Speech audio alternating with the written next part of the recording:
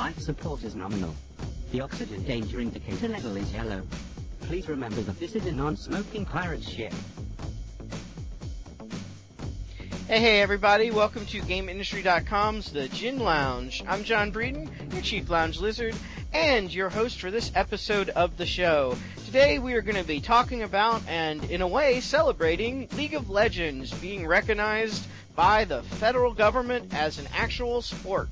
So, I have two athletes with me, William and Neil. Both, I guess this makes you athletes since, the government says that you're a sport. So, William, how's it feel to be a professional athlete? I don't think I'm quite in shape for it, but it's good. Yeah, I don't know. William, you're the one who brought the story to our attention. So first off, why don't we tell people who don't play, what, League of Legends is exactly? It's like a superhero arena fighting game, basically, right? Yeah, there's like over 100 different, champions you can select, and you fight other players on what they call the fields of justice and everything like that. It's a big game. Is it basically like, do you get special abilities? Is it 2D interface and you kind of like run around and, cast fireballs and stuff like that at each other? Yeah, it's a top-down, 3D view, and each character has their own unique set of skills that they use to, push up in a set of lanes. It's usually lanes. You can do other game types, but to try to basically get to the enemy's base and destroy their nexus. Okay, sounds cool. And Neil, you play as well? Very lightly. I barely have the internet to do what I need to do, but whenever I get a chance, I try to play. Okay.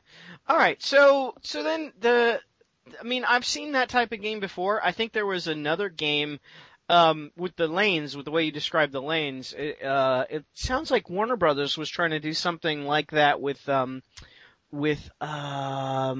Lord of the Rings. They were trying to do a game like that where you tried to push down, you had 3 lanes and you had to sort of divide you up into defenders and attackers, and the idea was to get to the enemy's base. How many people play a full game? Is it random, or is it always like 16 players, or how does that work?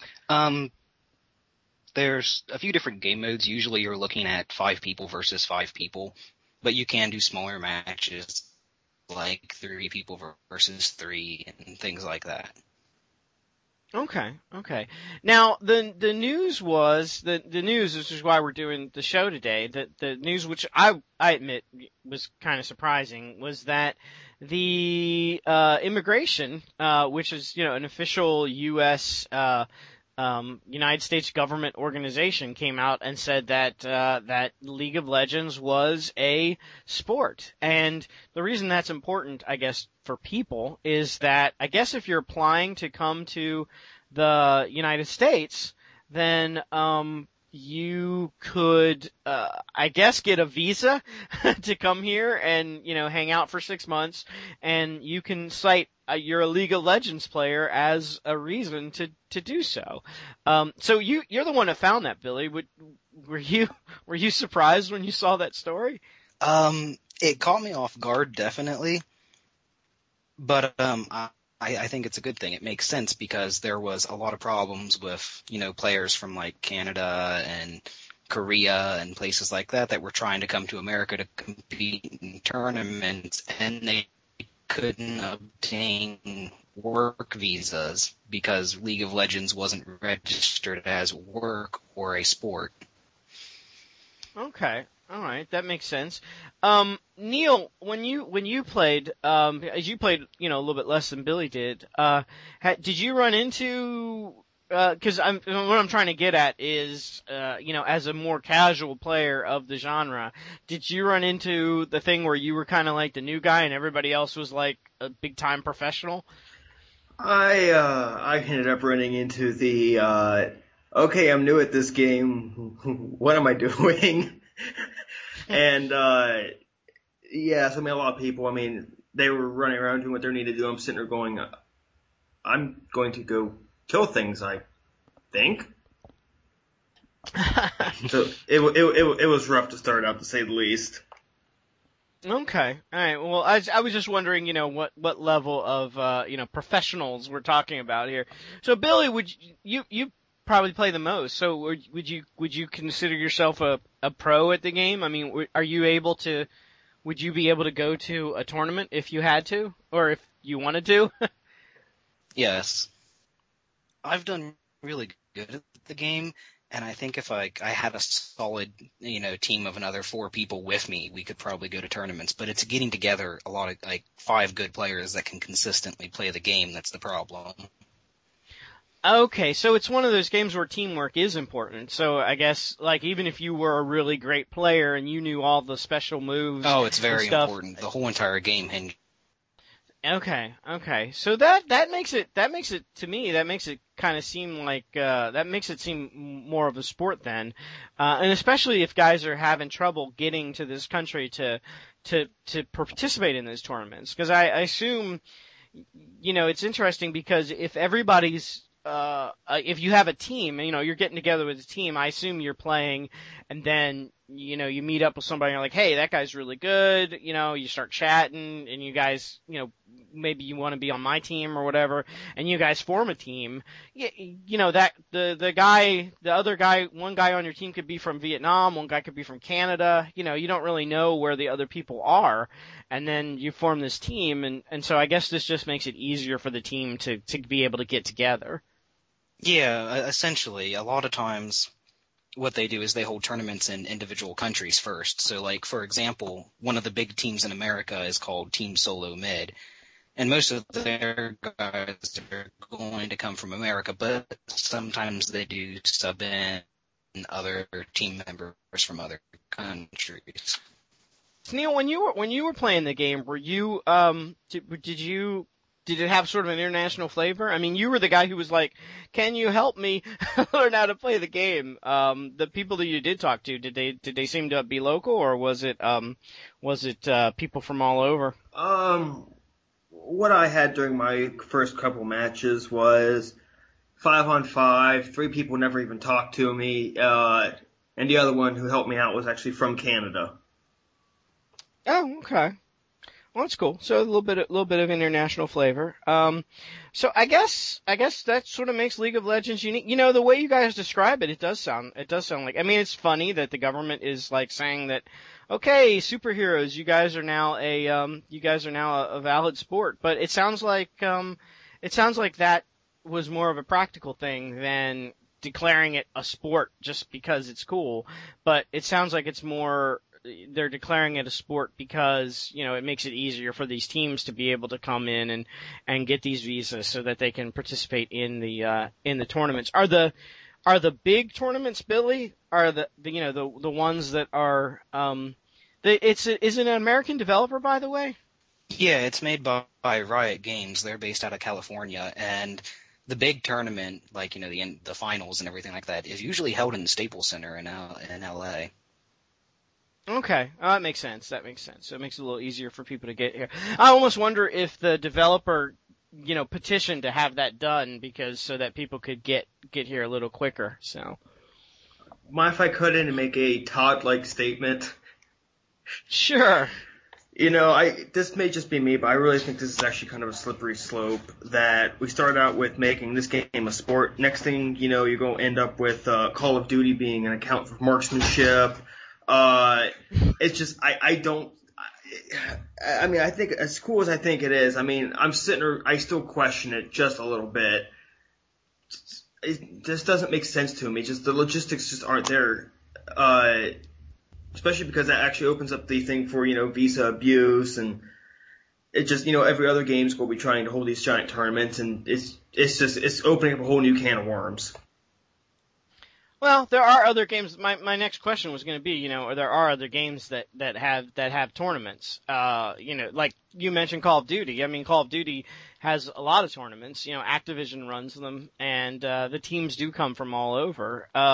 So I guess my question was going to be, what did you guys think? Would it be fair then to have other games also declared as sports then, based on the same criteria. I mean, William, is there anything fundamentally different about League of Legends and the tournaments for League of Legends as opposed to, say, like a Call of Duty tournament or any other type of multiplayer tournament where there's prize money and professional teams and things like that?